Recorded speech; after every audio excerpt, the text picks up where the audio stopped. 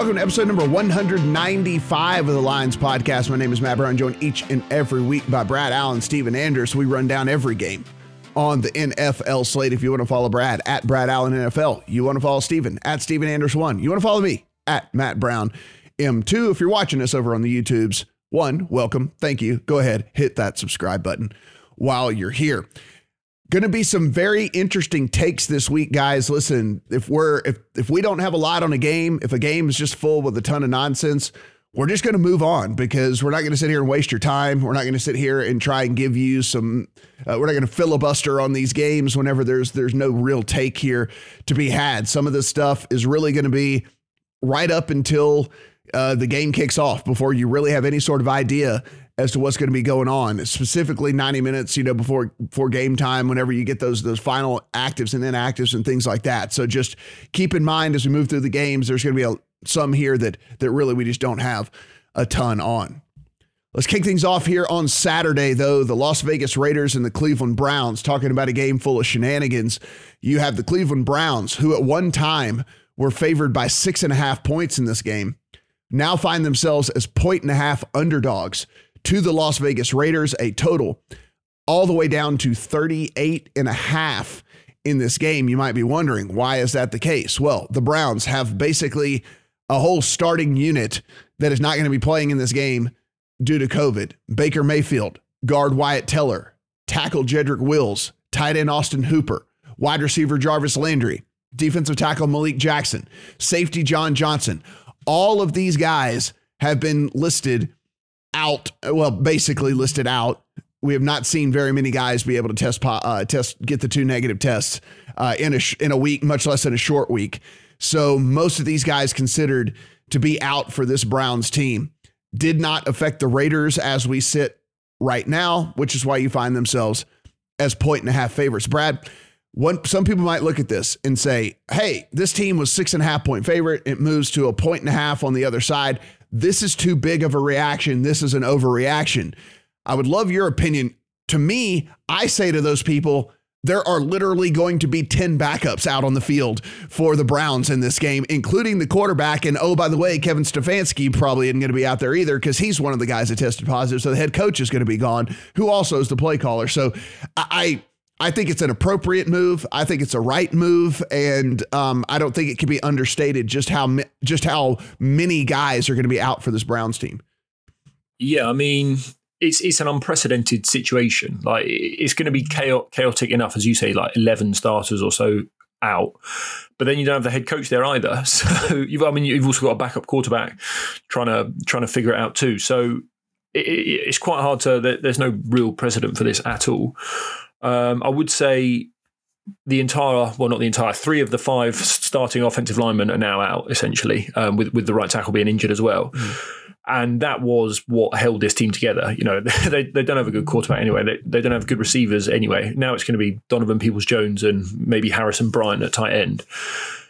So, the offense, I think, is a mess, especially against this Raiders pass rush. Like, you shouldn't forget they've got 2 of the best pass rushing defensive ends in the league, going up against backup tackles now with no weapons down the field to help the backup quarterback out. So I can't see the Browns scoring many points. The talk this week has been, oh yeah, give it to Nick Chubb, but it's a different kettle of fish behind a backup offensive line. Now, I also do a bit question whether the Raiders are going to score that many points because the Browns' defense is less slowed down, and they've still got their. I guess they've still got Myles Garrett in there, the defensive player of the year, and the Raiders still have a bad offensive line. So, yeah, you can't go under 38.5 either. I guess I would definitely lean Army Raiders. Navy. Army Navy's playing again this week. Yeah, I would lean Raiders because they're going to have pretty much an NFL team out there, and I'm not sure that's the case for the Browns. I don't know how you could back the Browns really. Yeah, I mean, if we look at this, Steven, it's like you look and people are going to say, hey, man, it's the Raiders. They've been on this free fall. They've looked like total trash or whatever. But I mean, you are going to be you are going to be, I mean, I didn't even mention Takk McKinley is another guy that's not going to be out there. Kareem Hunt is not going to be playing, not because of the COVID situation, just because of an injury. So like they're beat up on top of all of the COVID situation and everything that's going on right now. So I just don't know. They don't have a tight end on the roster because between injuries and the COVID situation, they're going to have to go pull a tight end off of the practice squad or sign someone off the street. And so I actually think the 1.5, I mean, there was a 1 available widely yesterday. I think the 1.5 as we sit here on Thursday, I think is probably a bit short, to be honest with you. Yeah, you just mentioned it, and just not the COVID guys. It's the actual injury report too. I mean, they might not have a tight end if Harrison Bryant can't play. He's limited back-to-back days. The Joel Bitonio, the guard, limited back-to-back days. The center, J.C. Treader, limited back-to-back days. On defense, Malik Jackson, Greg Newsome did not practice back-to-back days. It's a mess. It's a complete mess. So this is one of those situations where I think it's a great time to caution casual fans that you can't just look at the odds in a situation and apply it, because on paper, this is a teaser leg dream to get the Browns up to 7.5 with a low total of 38.5. But our senior writer, Mo Nawara, astutely notes that it's risky for all of the reasons we talked about. The variance here is crazy high. There literally is really no good way to figure out what the correct line is on a game in a situation like this. It's just even projection systems are going to have a difficult time nailing down what the spread should be in a crazy, unprecedented situation like this. So, and if you look at last year, the Browns were in a situation similar to this in terms of the circumstances, but not to this level. They didn't have their wide receivers because of COVID last year. They were 6.5-point favorites to the lowly Jets, and they lost the game. So just that's at least sort of an apples to apples comparison. But long story short, there's really no way to have a good handicap on this game. It's not in my account yet, but I think before it's all said and done, I'll probably have at least a small piece of the Raiders at 1.5. I get why. There's just too much. There's just too much for this Browns team, I think, to overcome in this situation. And so I'll probably have a small piece of the Raiders at 1.5. The other Saturday game, the New England Patriots and the Indianapolis Colts. Guys, what a good one, and what a game far as how this whole AFC is going to shake out. Of course, as we sit right now, the Patriots sitting in the number 1 slot. The Colts are fighting for a playoff spot in the AFC, which is completely just jumbled up over there. As we sit right now, the home Colts are 2.5-point favorites over the visiting Patriots. So it does not matter. Again, throw all that stuff out here. The Colts are playing well, and they find themselves as nearly a field goal favorite at home in this one. Steven, you talk about teaser legs. I mean, this is the Patriots up to 8.5 in a game with a 45.5 total. Both of these teams want to run the ball. Both of these teams want to play deliberately. Both of these teams want to rely on their defense and just kind of get it done with what they can kind of cobble together on the offensive side of the ball. I don't hate that in the least bit, but full disclosure, I took the Colts at -1 on the open. It opened at pick here at a couple of the shops in Vegas. Before I could get to it, it had already moved to 1 in favor of the Colts. I just think the Colts are, all things considered here, probably position by position, about a pretty much a better team, than this New England team. And I'm a little bit down on the Patriots.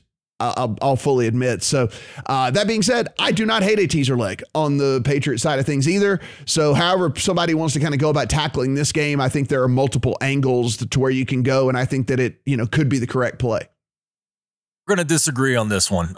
We do agree on the teaser leg. It makes sense to get them up to plus 8.5. It's a low total, so that makes sense. If this gets to New England +3, that's an auto bet for me, and I kind of like the 2.5 already.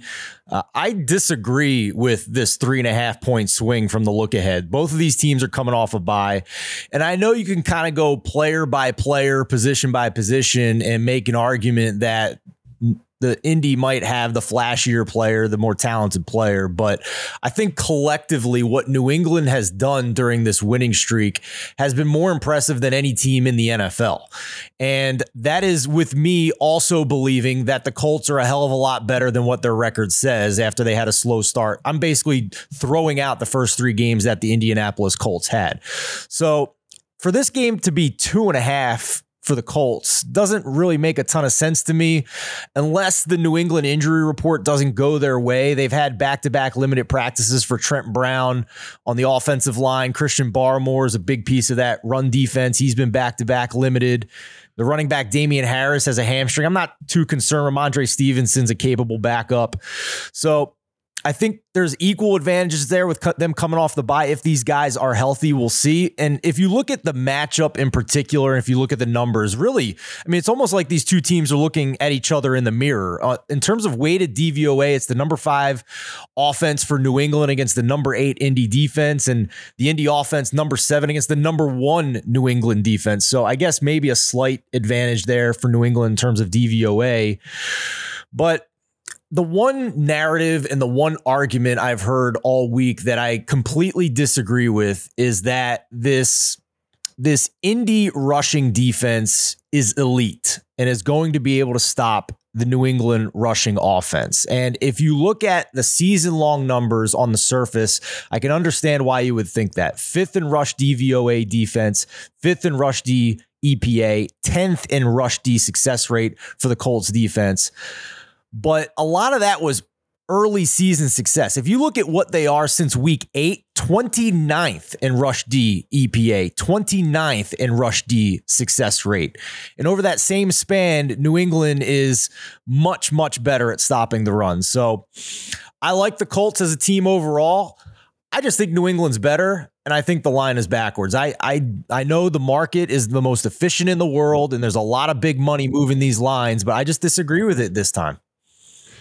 Brad, if you kind of look at this Patriots year, right? I mean, definitely an impressive win streak, no doubt about it. But if you're talking about quality wins over the course of this win streak, I mean, I guess you could give them the Chargers as a quality win. I mean, yeah, they beat Buffalo in a tornado where they threw the ball forward passes 3 times. I mean, like I'm taking that mildly with a grain of salt with the conditions and everything that was going on out there. The teams with a pulse that they played early on in the season when New Orleans had Jameis, loss. Tampa, loss. Dallas, loss. Then the rest of this is littered with Jets, Panthers, Falcons, the Titans with a shell of a team that you know, with all the guys on the with all the guys hurt and everything for them. I don't know, man. I don't really know what to make of this Patriots team, and so I'm not really buying into this 9-4 record as that they are definitely the best team in the AFC. I mean, that Browns win's pretty impressive. I would say 45-7 over the Browns to beat the Chargers on the road is pretty good. Obviously, they went to overtime with the Cowboys. They lost by 2 to the Buccaneers. So, I mean, I'd say that's a pretty good record personally. So at 2.5, I would probably lean the Patriots way. But I actually much prefer the over here. So if we cut out the first month of the season when Carson Wentz had a little bit of a banged up foot or calf, and obviously Mac Jones getting acclimated as a rookie. So since then, these two offenses are 3rd and 4th in the NFL in EPA per play. So why is the total 45.5 in a dome? We must have some great defenses. Well, I mean, Stevens just told us that the Indy defense is overrated. 18th against the pass in DVOA. So I would say that the Patriots can definitely move the ball. So it's got to be the Patriots defense, which is kind of holding this down because they're 2nd in defensive DVOA. But this is where I think they haven't really played anyone. Obviously the Bills in that windstorm, you can write those numbers off. The Bucs game, that was rainy and windy that night as well. The one time they played a good offense in good conditions, the Cowboys, they gave up 35. For the year, they've got the 28th strength of schedule, so you're one of the easiest in the NFL for that defense. And so, yeah, I think both teams are going to move the ball very nicely here, especially if you consider these are two of the best scripters in the NFL. Again, they're both top 5 in offensive EPA in the first half. You've got Frank Reich. Well, both offenses have got a week to prepare.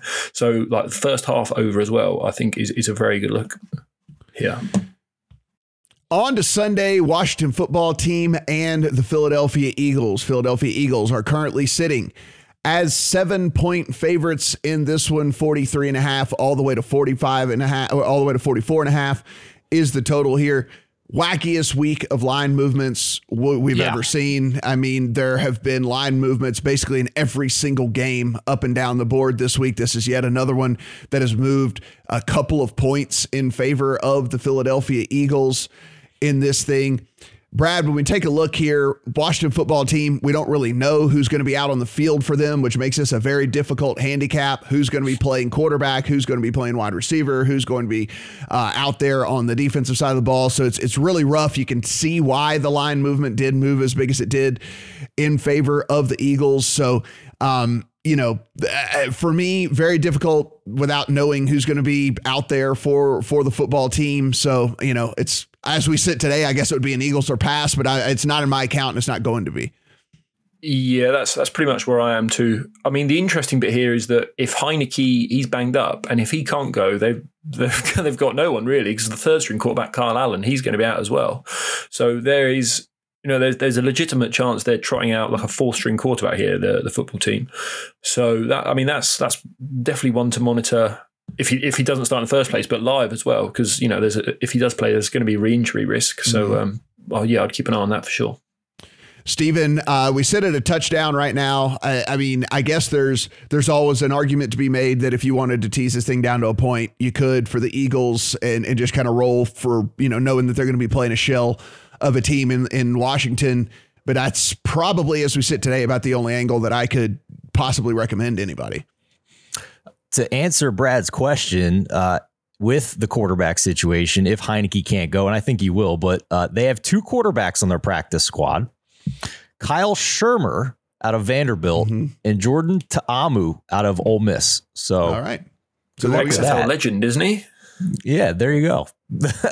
I don't know. I wasn't an XFL guy, so maybe I'll have to Google these guys after the podcast. But yeah, just wild, man. I mean, you don't see many weeks where a line goes from 3.5 to 7 in a game, and that's even with the Eagles steam that we saw earlier this year.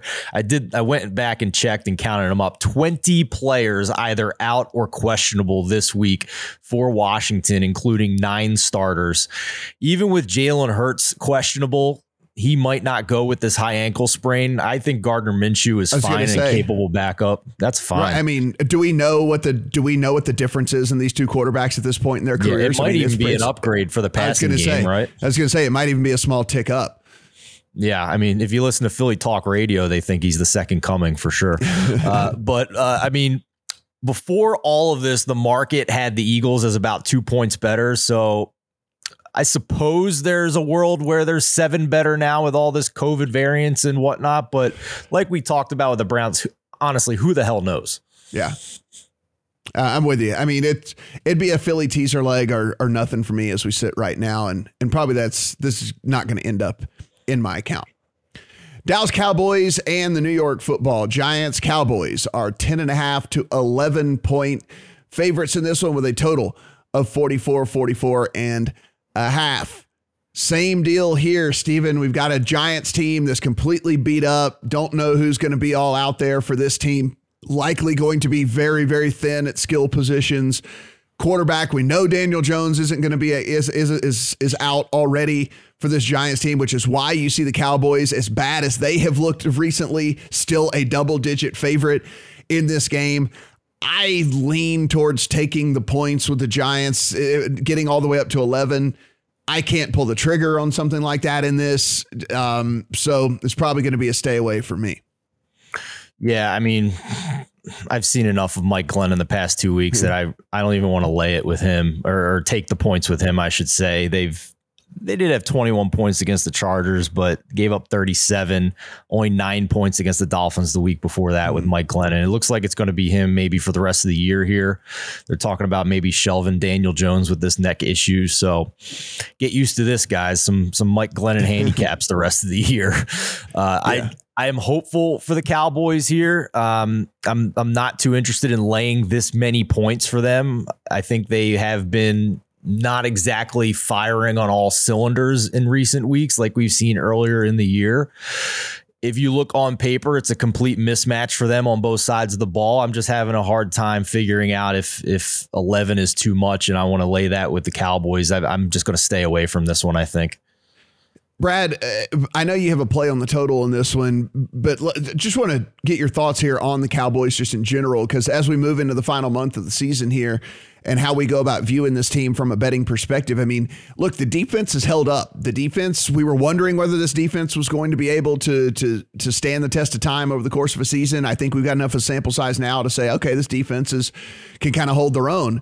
But this offense has looked really bad here lately. And I'm guessing I have no inside information. I have no whatever, but that calf injury that was bothering Dak Prescott is still bothering him because he has been inaccurate. He has been hesitant to run the ball. He is not, you can just watch visually with your eyes. Like he looks like a shell of himself when it comes to trying to, move around in the pocket, get out of the pocket, create anything on the outside while he's moving and whatnot. Like it just, it definitely gives me pause about this Cowboys team where I was pretty high on them. I mean, we talked about it. Yeah, we talked about it. I mean, listen, I put in a futures ticket on them for the Super Bowl, the whole 9 yards, but man, they're not going to win a Super Bowl with the way Dak's playing right now. That's for sure.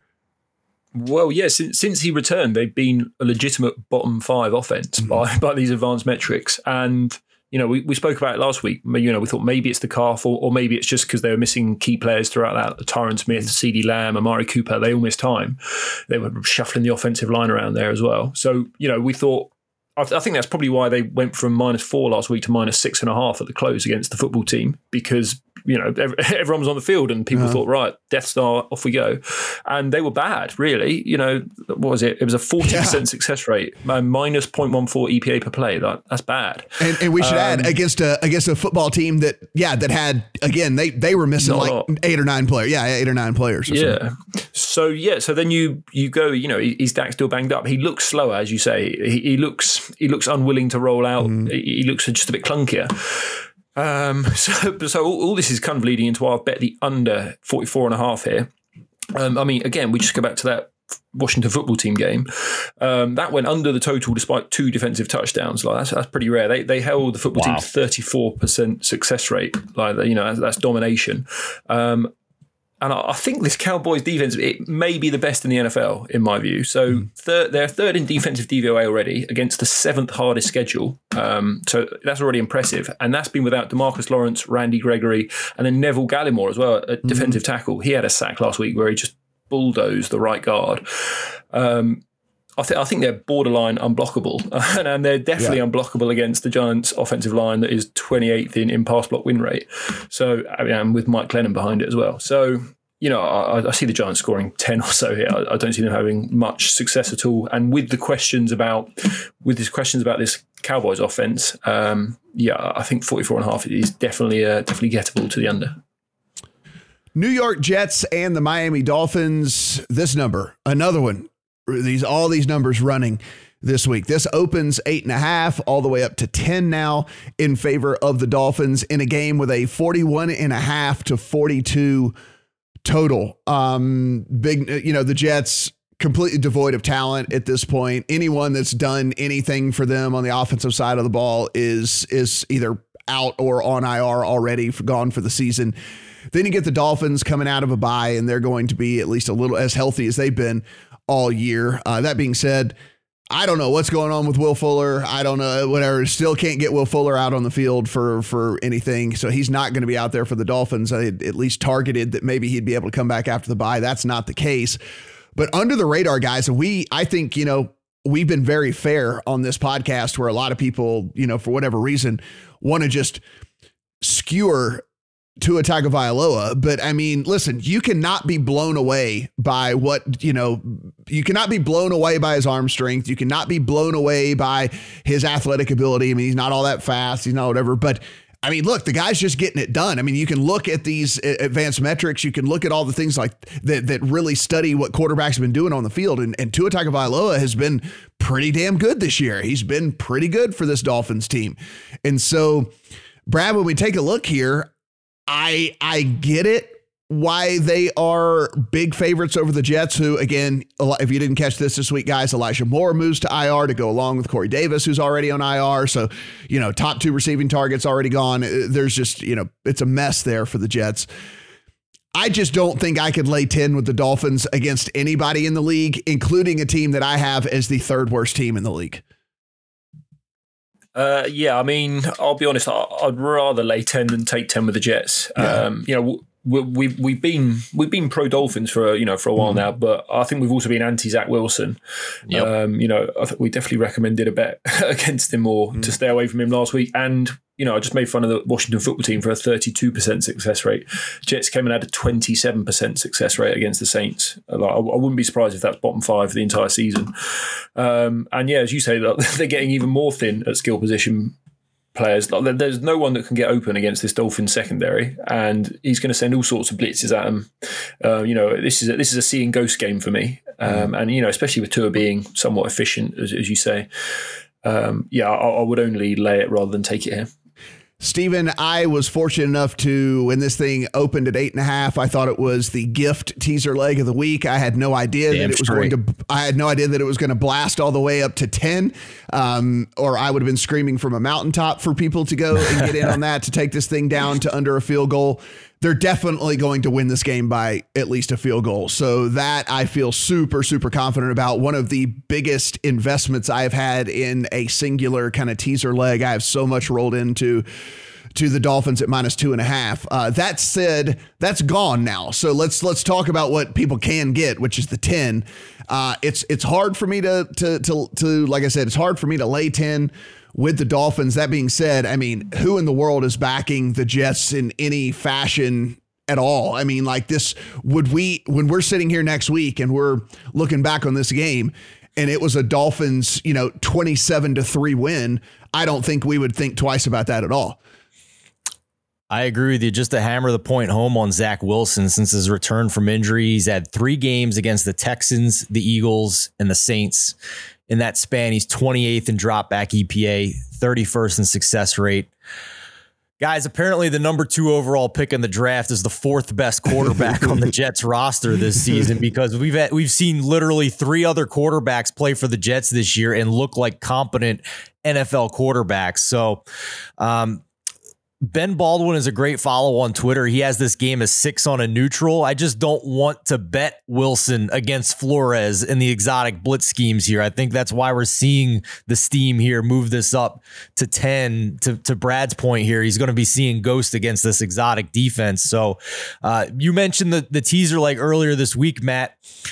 We have a Discord channel going here with the lines now. You can find the icon in the top right-hand corner of our website. And this was a game that earlier this week, I also, like you, mentioned in our Discord that you better hop on the Dolphins -8.5 as a teaser leg to get it down to 2.5 because it's not going to stay there. And sure enough, it went. So just another spot where you guys can get some good betting insights from us for free on our Discord channel. One kind of fun prop here I'm curious about. Can you guys name the only healthy running back on Miami's depth chart right now? Either of you?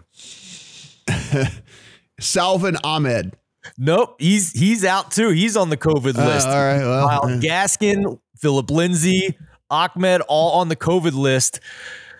Miami Hurricanes legend Duke Johnson is the only healthy running back on the Dolphins depth chart right now. Even the other 2 guys, Malcolm Brown, Patrick Laird, just have injuries as well. Could be a fun little anytime touchdown prop if the market's open and they haven't accounted for that. So that's one I'm just going to be kind of looking out for. Hey, I think that's a really good tip right there. I mean, and guys, look, these low totals, I know it's scary to bet unders on these low totals, but when you got a team like the Jets out there that at best might contribute 10 points to that total, it's sometimes pretty advantageous to take the unders on those low totals. Just something, I know it's scary whenever you see a 42.5 and you have to play the under, but Jets are just woeful. That is the best way I can say anything about that team. Arizona Cardinals and the Detroit Lions. The Cardinals 12.5 point to 13 point road favorites, 47.5 your total. Of course, the big news coming out this week here, the Cardinals likely to be playing the rest of their season without DeAndre Hopkins. DeAndre Hopkins late in the game this past week against the Rams had a defender land on both of his legs, hurt his knee. They have been, and listen, to their credit to the Cardinals, this is consistency with them, right? Like they have been overly cautious with their big name players. If a guy gets hurt, we saw Kyler Murray probably sit out a week longer than he really had to. They did the same thing with DeAndre Hopkins the first time around with his injury. And so I believe that he will probably not play the rest of this season for them. That being said, of all the wide receiver rooms, I mean, this one is at least fairly deep, right? I mean, you do have AJ Green, you do have Chris Kirk, you do have Rondale Moore, you do also have Zach Ertz they went and traded for at the tight end position. James Conner is out there catching balls like he's friggin' Larry Fitzgerald and everything. So, I mean, all things considered, you certainly want to have DeAndre Hopkins out there. That's not what I'm saying. But, I think that you can maybe withstand him having to sit out until the playoffs roll around in this one. Steven, I'll start here with you. Look, it's nearly 2 touchdowns. It's another one of those things where I'm saying, like, I could probably only lay it. I don't want to take points with the Detroit Lions ever. I mean, it's just they're, even with the injury on the Arizona side, I mean, they're just so completely outgunned in this thing. They're so completely outmanned. It's just 13 is just a lot to lay. So I don't know what to do here. I don't know what to do. You sound so like just upset about the whole thing. I feel like I should want to take the 13 points with the Lions, but then it's just like I would be taking 13 points with a team led by Jared Goff, and then I would just feel so stupid whenever he throws 2 pick sixes in the game or something. Dan the Man Campbell, dude. I mean, come on.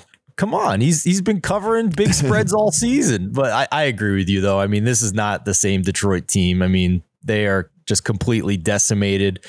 The line did come down from 14. So if it got back to 14, I might, think about it, throw a half unit on there for fun, just to, support our man, Dan Campbell. But I am curious. One player prop I am curious about to see when the market's open here, to see if they adjust to it yet, is Amon-Ra St. Brown for the Detroit Lions. He's had 12 targets in back-to-back games here. He's kind of the JV Cooper Kupp now for Jared Goff in this offense. It coincided with, I think, not just the receiver issues and TJ Hawkinson being banged up, but DeAndre Swift not being in the offense anymore is when his receiving totals really went up. So going to be looking to maybe dabble in that if we get something like I don't know if we'll get it, but maybe a 4.5 for receptions. Maybe we can get an over on that. For the Cardinals, it's going to be tough to back them as big favorites here for the rest of the season until I see something better, because I know it's a small sample, but Brad, I'm curious what you think. The last 2 games for them, Kyler Murray in this offense hasn't been the elite offense that we've seen. They've been outside the top 10 in EPA and success rate. So no bet for me here in this game, but I want to see more from Arizona here down the stretch, even without DeAndre Hopkins. Brad, I think the only thing too, I guess we could keep into consideration here with the big number, like I said, I mean, we have seen Cliff Kingsbury be very conservative, right, with his players. And I think, there is a decent chance that they get up in this game and you're up 21 points or something like that. And you do see Colt McCoy in the game. You do see the backup running backs and the backup wide receivers and the backup key skill position, key guys on the defensive side. So I think the back door might always be open here for the Lions. And so there's, I guess, at least that angle to think about.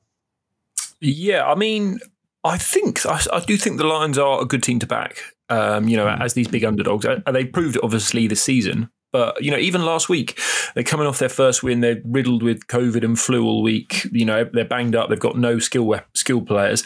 And I think that they're down 3 or so at halftime. They come out, they throw an interception. Broncos score a touchdown. Yeah. They come out, they go for it on 4th down from their own 30 or so, and they lose it. Broncos score a touchdown. And the game gets out of control. Yeah. But A, it showed to me they're playing hard, but B, they're still trying to win, right? Even with, that's about as bad a spot as you could be put in. And they're still out there going for it on 4th down to actually try and win the game. So, I think they're a little bit healthier this week. The offensive line is still good. Penei Sewell is literally one of the best tackles in the NFL by PFF grade already. So, they should get some push off the ball, maybe in the interior as well. As for the Cardinals, it's probably a little letdown spot after that big Monday night game. I still trust the Cardinals offense. I think obviously Aaron Donald, he was playing against the backup guard and he just wrecked that game plan last week. So I'm not too worried about them long term, but I would say I would wait for a 14 on the Lions. I'm not too eager to jump in at 13. And I think you might get it. Obviously we saw last week these big favourites go 10 and 2 against the spread or whatever it was. So there's going to be some public money going to have some money in their pockets and going back to the well. And so we might get a little bonus point or two on some of these big dogs, I think. Yeah. 14, Matt, one last prop here. Yeah, I'm sorry, Matt.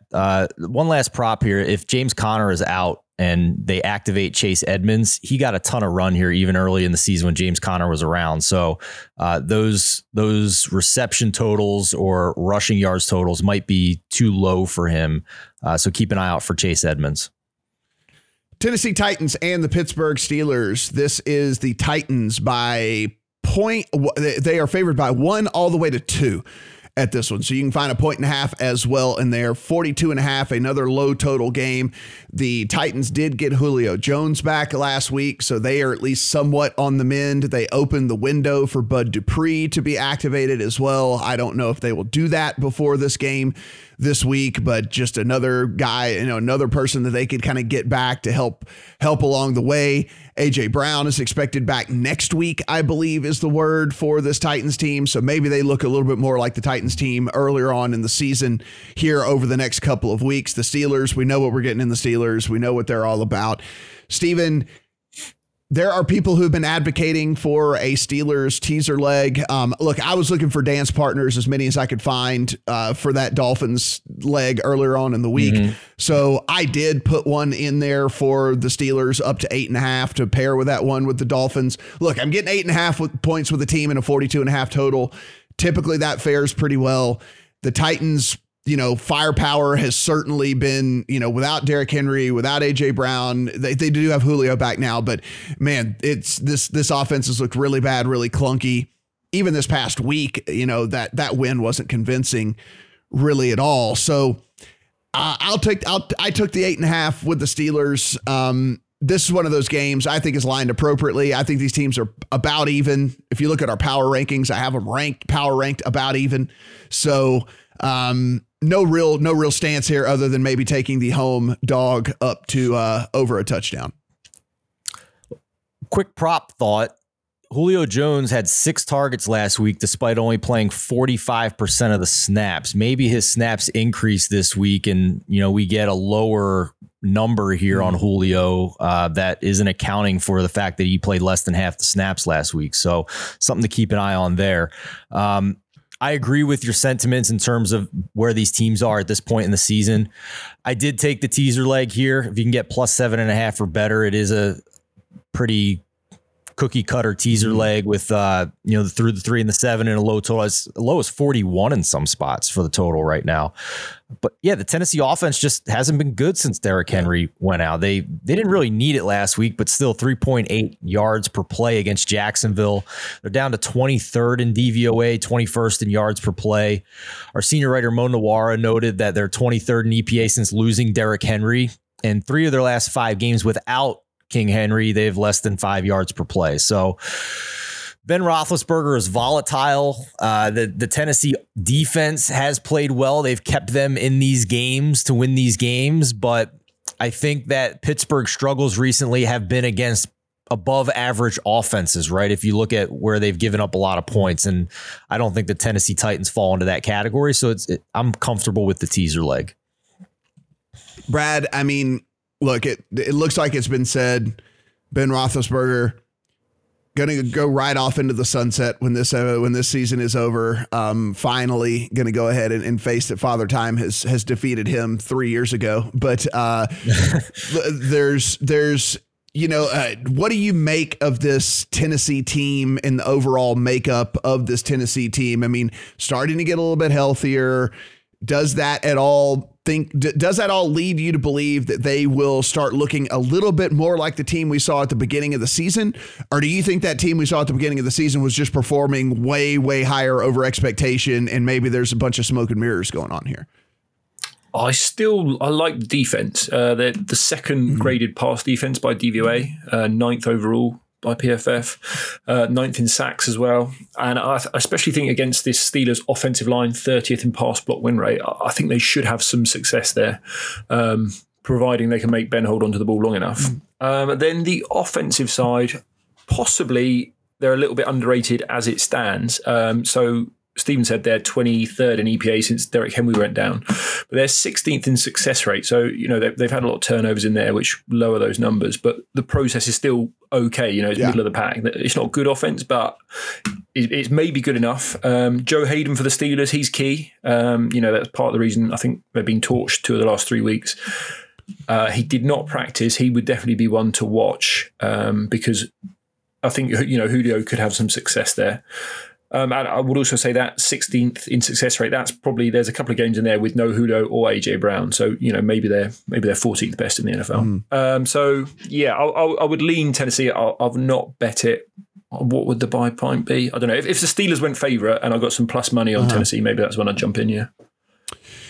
Houston Texans and Jacksonville Jaguars in the relegation bowl. Whoever loses this one goes down to the CFL. Whoever wins the Grey Cup comes up to the NFL.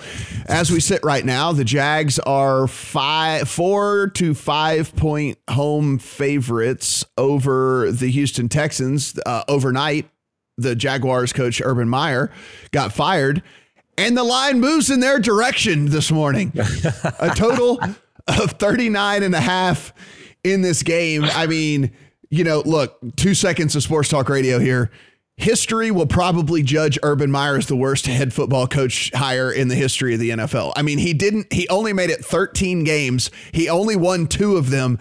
The entire time he was there, it was literally mired in controversy the whole time he was there. It might go down as the worst head coaching hire in the history of the NFL when it's all said and done here. But people are believing in the rally around, the interim coach thing. They hated Urban Meyer so much. So let's go ahead and bet the Jags here. I wouldn't lay 5 points with the Jaguars with your money, much less anyone else's money.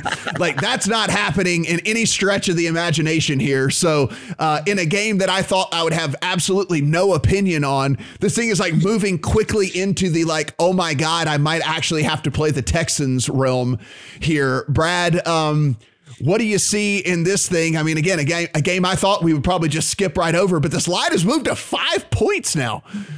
Yeah, I was all lined up to play Houston plus 3.5 before this news, but I'm a buyer like that. These Jags are going to give their best effort of the season. Like, how free must they feel? This moron is gone. He stopped kicking all his players in practice.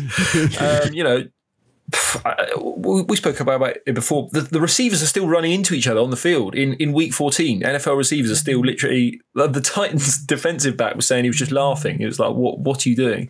So I don't know if you suddenly get that fixed, in 5 days or 4 days, whatever it is, till Sunday. So yeah, stay away from me. But I do think you're going to get a very, very good effort from the Jags.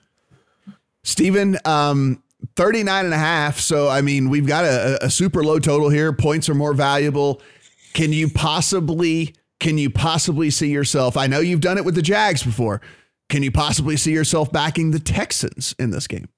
Of course I can. I mean, listen, Urban Meyer, they hated Urban Meyer, but to Brad's point, just because he's gone doesn't mean that his assistants are going to magically scheme up better routes and not have their guys run into each other. And, maybe James Robinson actually gets the ball more like he should, and I lose my fantasy matchup in the playoffs this week because they finally friggin' give him the ball. But, I mean, if you're buying a narrative on how you think this game is going to play out, I also have some magic beans I would like to sell you because, I mean, let's be real here. I mean, who the hell knows how this game is going to play out?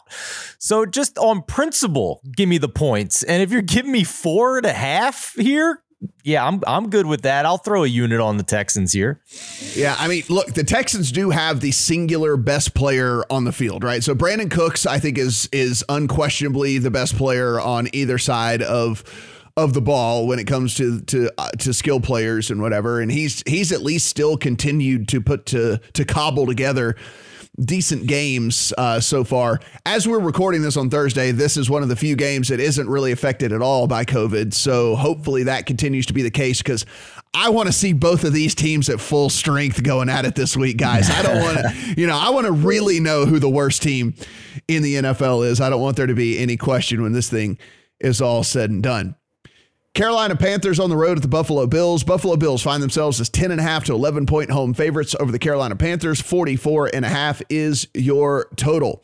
Steven, what we are getting here is a Carolina team that, shocker, didn't get fixed whenever Cam Newton came in to play quarterback. The guy that got cut by the Patriots and wasn't good the year before that anyway. Shocker, he didn't just come in and fix what was going on there in Carolina. Yeah, it was Joe Brady's fault, obviously.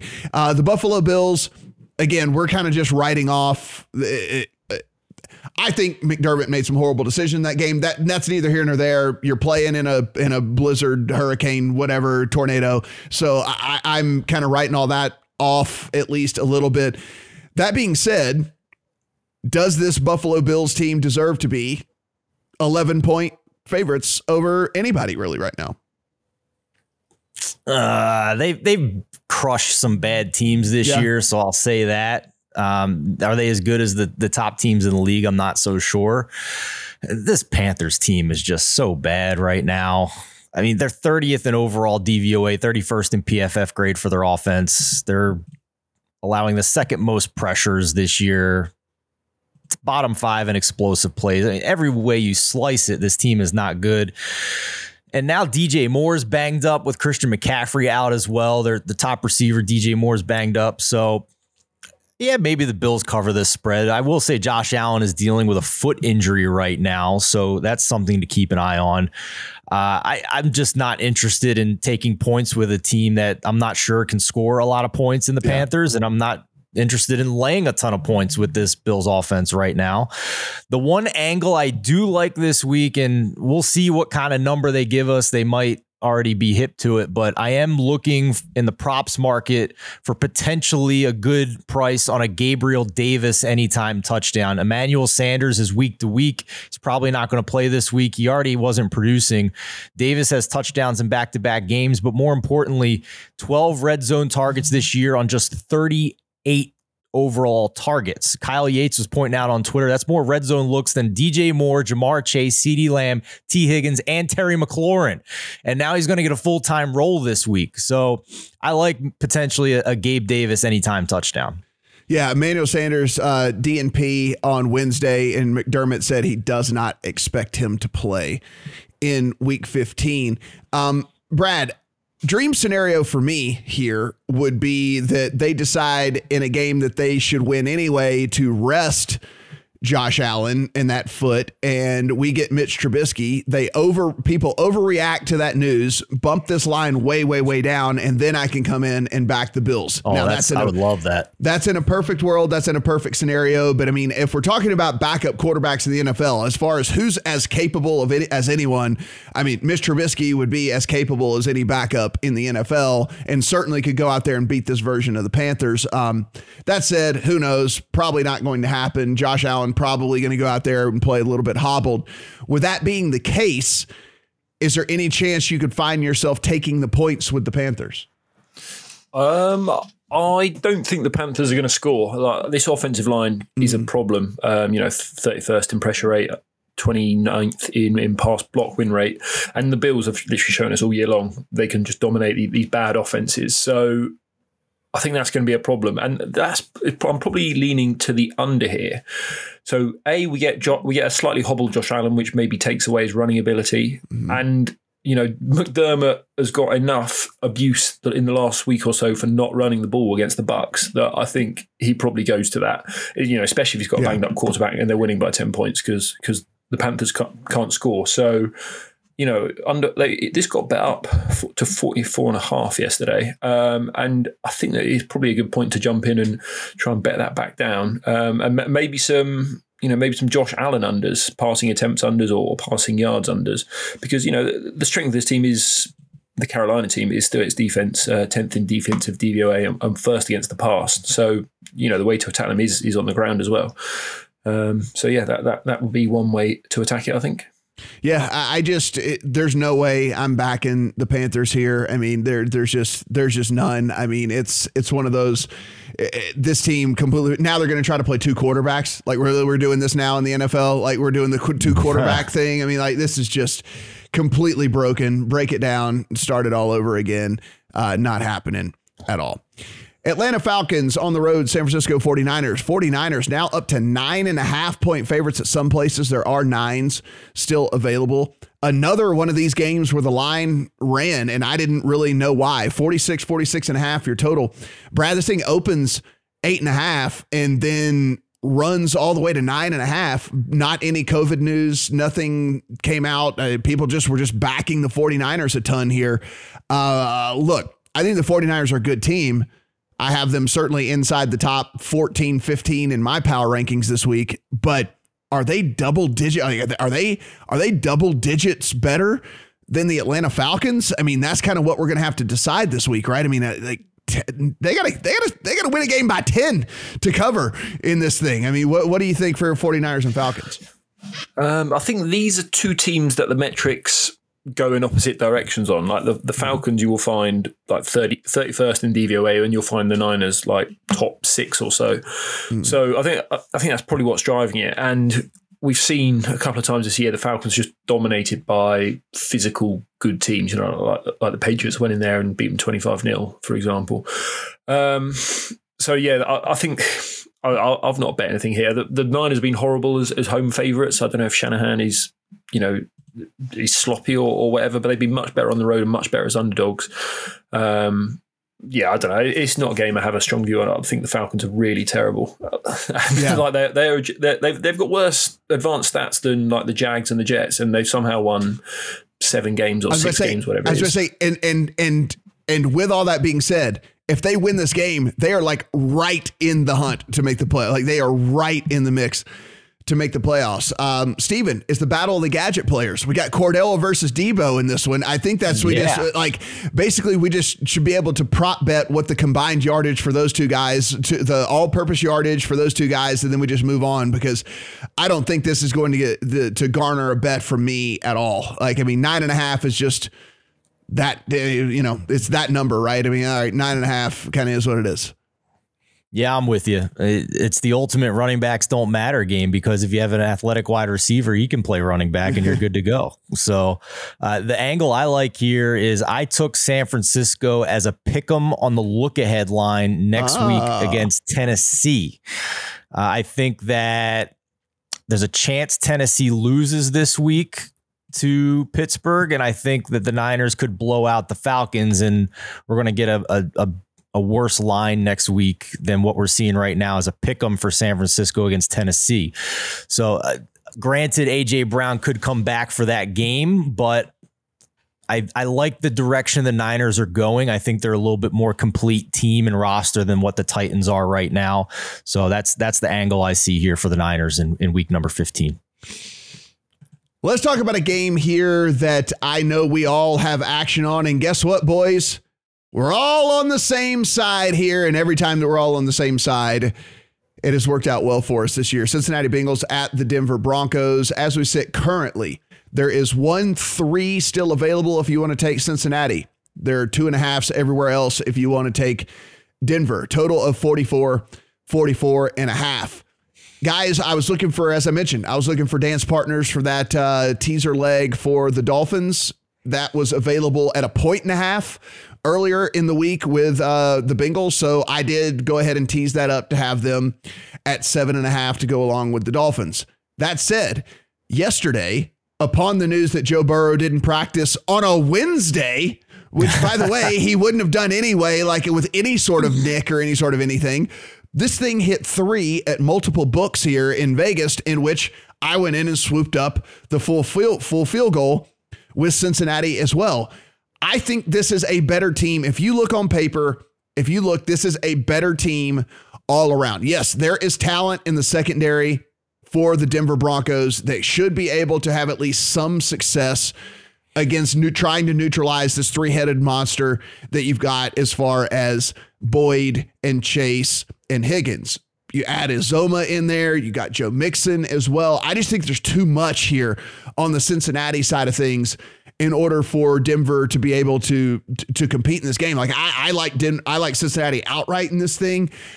I think that the people who would be backing Denver here would say, okay, advantage us run offense versus run defense for Cincinnati. And look, that's probably true. That's probably the case.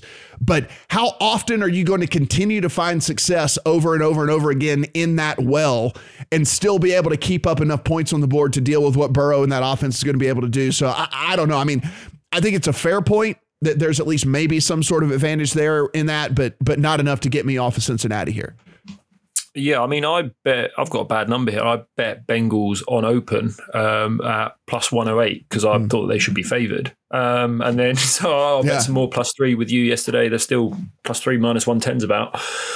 And yeah, I'll just pretty much agree with you. Like, I'm not worried about Burrow's finger. He was the highest graded quarterback in the NFL by PFF last week. You know, they lost that game. So the look ahead here was Bengals minus 3. So we've gone from 3 to 3 here. What happened? The Broncos beat up the Lions. Like we've already covered that was a little bit fluky, and the Lions were in a horrible spot. And then the Bengals lost at home in overtime, where they muffed 2 punts. Yeah. And then they had Chase dropped a long touchdown, which they gave them initially. That's how close that was. You know. And then the taunting call as well that really flipped that game on its head. They stop the 49ers. And the 49ers are going to have to attempt like a 47-yard field goal, and they call that taunting penalty, and that's a 15-yard penalty, automatic first down, and then they end up turning that into a touchdown. I mean, and as you said, it still took overtime for San Francisco to win that game. What was frustrating about that game is the Niners had no cornerbacks. Well, not frustrating because they had the Niners, but like they didn't pass to the second half. They were running the ball like 50% of the time, and then it's like they suddenly got down and went, "Oh, we better throw it now." Mm-hmm. And lo and behold, throwing to these elite receivers against backup corners, it worked out for them. Yeah. So I do worry a little bit about the coaching here. Zach Taylor's not sharp. Zach Taylor's not sharp. That's for sure. This is the better team. You can probably give Denver, 1.5 home field, and they shouldn't be getting the 3. I don't think. Steven, I know you are also on Cincinnati with us here. Yeah, give me the teaser leg. I got it at plus 8.5. I think we're at now. Low total 44. Brad, I was happy because I'm a Niners fan, right? They win the game, but I bet Cincinnati because of what you said. Like they had no cornerbacks in that game, and they waited till they're down 14 to start throwing the ball on them. So, I mean, I don't know what Zach Taylor is doing with this whole establish the run nonsense, but like at some point, hopefully he realizes he has, to use Matt's language, Jesus H under center and Jamar Chase and T Higgins and Tyler Boyd at wide. Like, come on, man, open it up a little bit here. Joe Burrow is 8th in the EPA and completion percentage over expectation composite rankings. Our senior writer Mo Nawara points that out. And even if the Bengals fall behind in this one, we saw last week they're more than capable of coming back and getting inside this teaser leg number. So the last thing I'll note here from Mo, the Bengals also are pretty good up front. They're 5th in adjusted line yards to keep this Broncos running game in check. So all of these things are pretty good ingredients for a Cincinnati teaser here. And I would not disagree with you guys to just take them outright to win this game.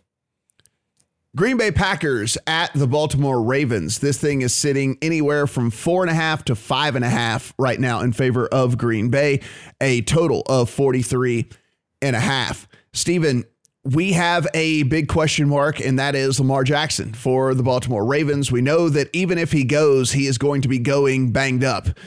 I played the Packers at 4.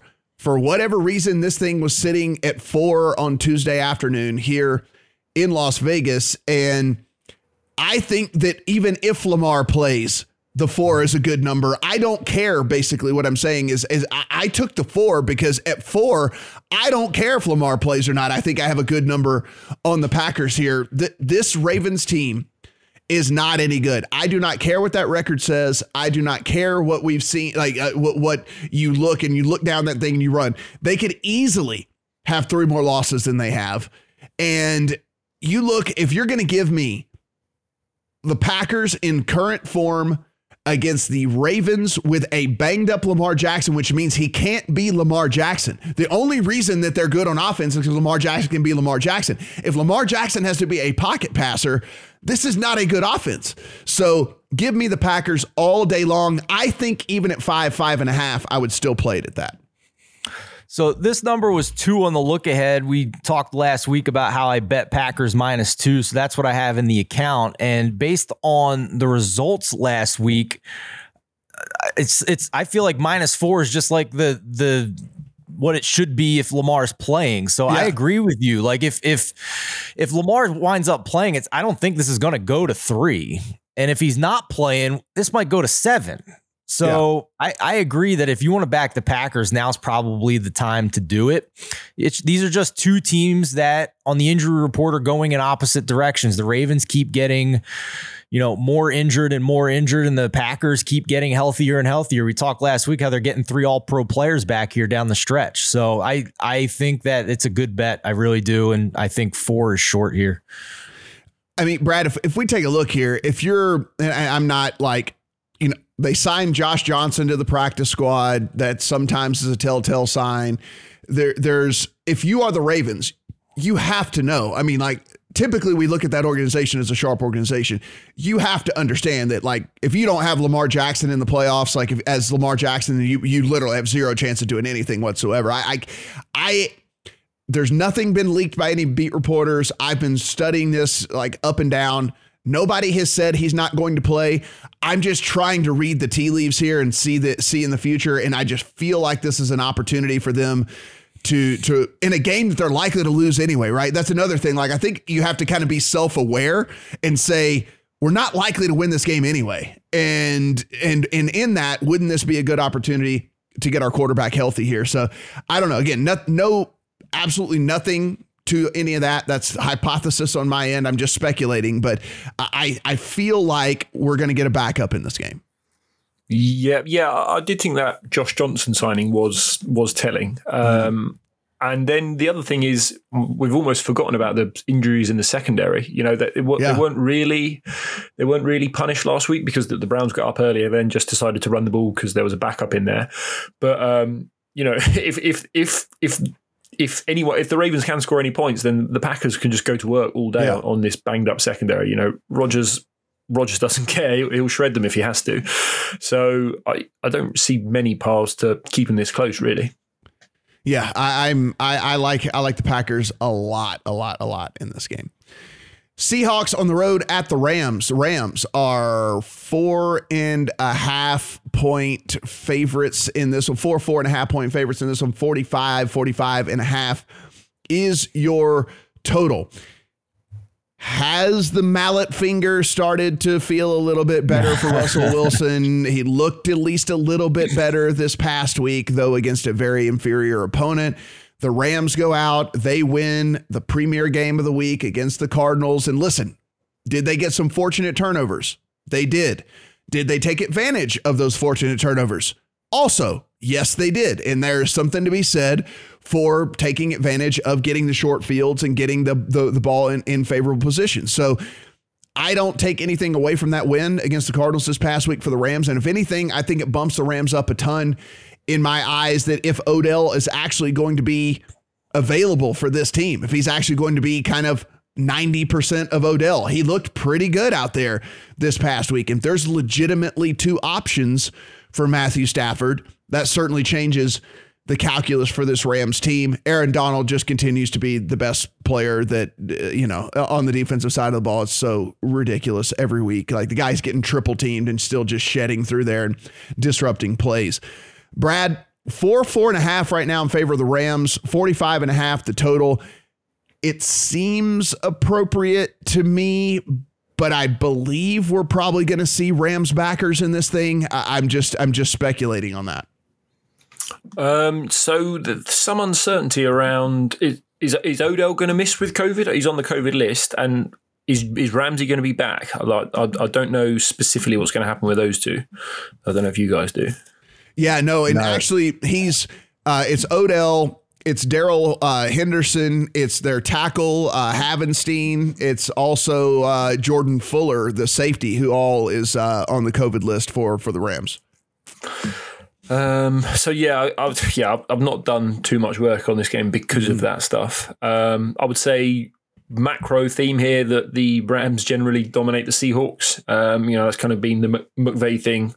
He knows how to carve up the Seattle cover 3. And, even the Texans had some pretty good success against the Seattle cover 3 last week. 46% success rate for Davis Mills and the guys. So you would think Stafford's going to do work, especially because, the way to stop him basically is pressure up the middle. And I don't think Seattle's going to bring that this week. Points for the Rams if they have their guys out there. It sounds like it's probably only Odell of the skill position. So I think Van Jefferson and Cooper Kupp are enough to shred this Seattle lot. Yeah.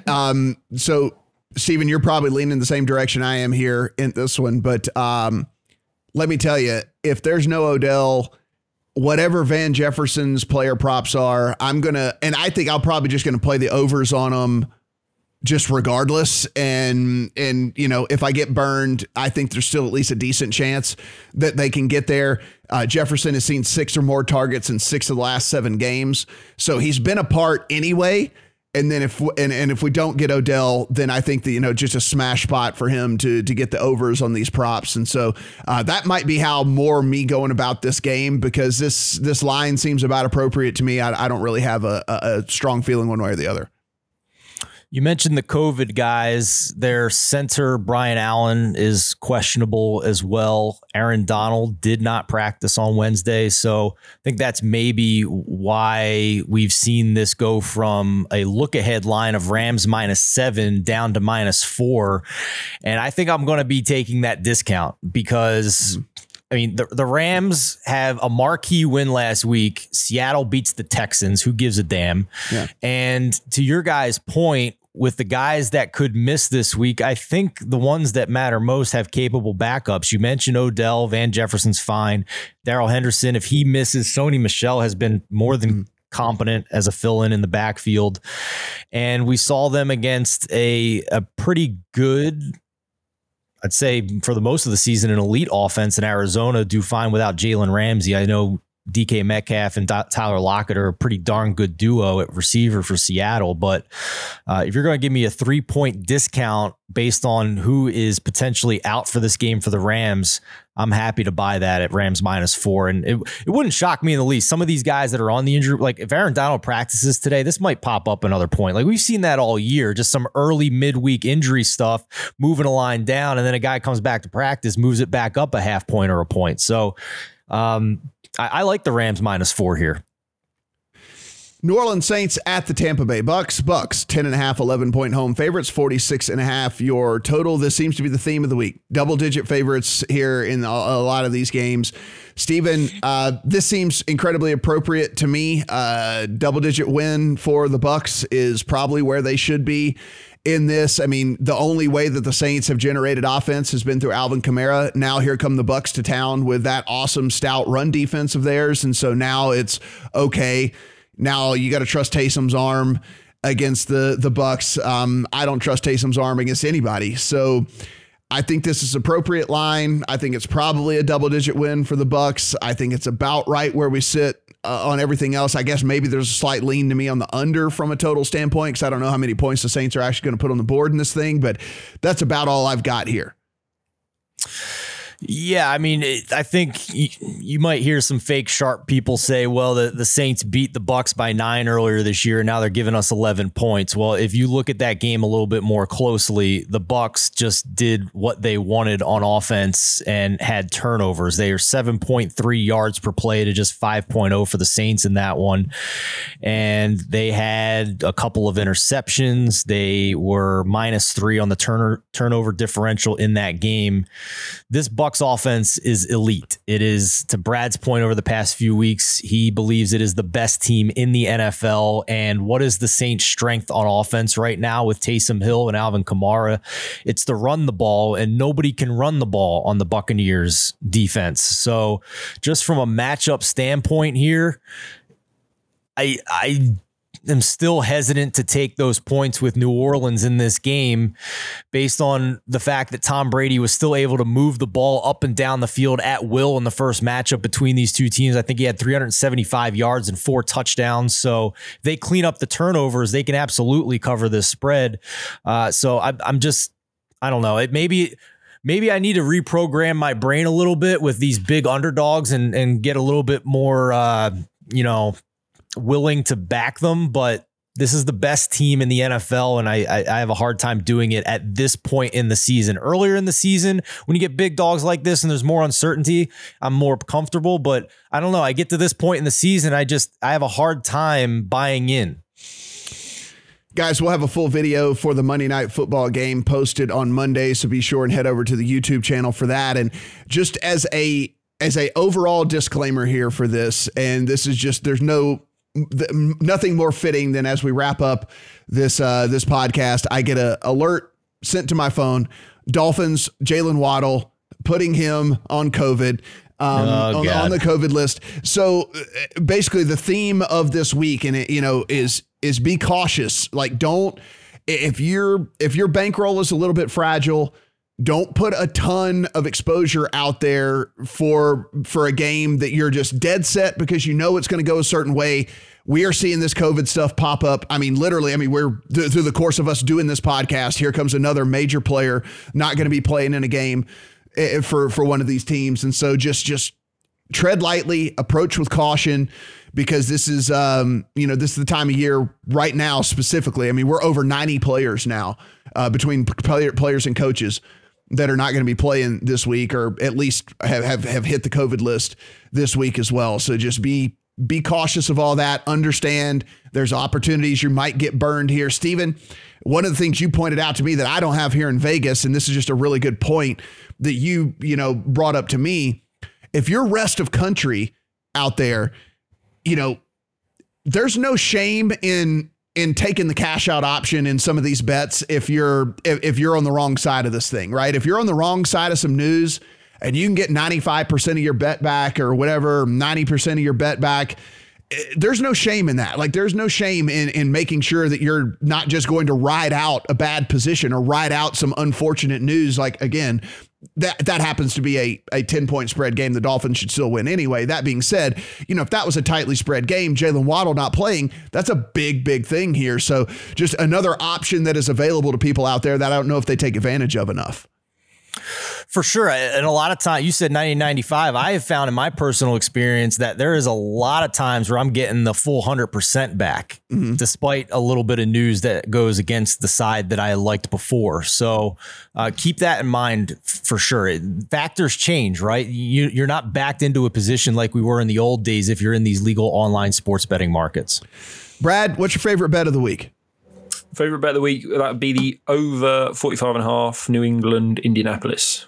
Steven, favorite bet of the week? New England, teaser leg, and to cover the points. I'm a big believer in New England. I'm sorry. When it hit 3, Bengals +3 for me. Give me a full field goal against that Broncos team. I really do love that a ton. I think they win that game outright. If you want to follow Brad on the Twitter machine at Brad Allen NFL, you want to follow Steven at Steven Andrus 1. You want to follow me at Matt Brown M2. Of course, everything we do is absolutely free. So head over to the YouTube channel as well. Hit that subscribe button. We're actually going to do a big giveaway next week as well to celebrate you guys supporting us all year long over there on the channel. So all you got to do is be a subscriber to be automatically entered in that, and then join us in the Discord. We have some pretty good conversations in there, and certainly as the sports continue to expand in there, if you're more of a golf guy, you're more of an NBA guy, you're more of whatever, we're going to have channels for all that stuff as well. So be sure and come over and chit chat with us over there. For Brad, for Steven, I'm Matt. Talk to you guys next week. Bet basketball, baseball, or hockey with a risk-free bet up to $600 at BetMGM. Sign up and use bonus code THELINES, and you're on your way with the king of sportsbooks. Get the BetMGM app today and use promo code THELINES to make a risk-free bet up to $600. This is a new customer offer. Paid in free bets. Visit BetMGM.com for terms and conditions. 21 years or older to wager. Colorado, Indiana, Iowa, Michigan, New Jersey, Nevada, Pennsylvania, Tennessee, Virginia, or West Virginia only. Excludes Michigan disassociated persons. Please gamble responsibly. Gambling problem? Call 1-800-5 522-4700 in Colorado, Nevada, and Virginia. 1-800-270-7117 for confidential help in Michigan. 1-800-GAMBLER in New Jersey, Pennsylvania, and West Virginia, and 1-800-BETS-OFF in Iowa. In Tennessee, call or text the red line at 800-889-9789. If you or someone you know has a gambling problem and wants help, call 1-800-9-WITH-IT in Indiana. Promotional offer not available in Nevada.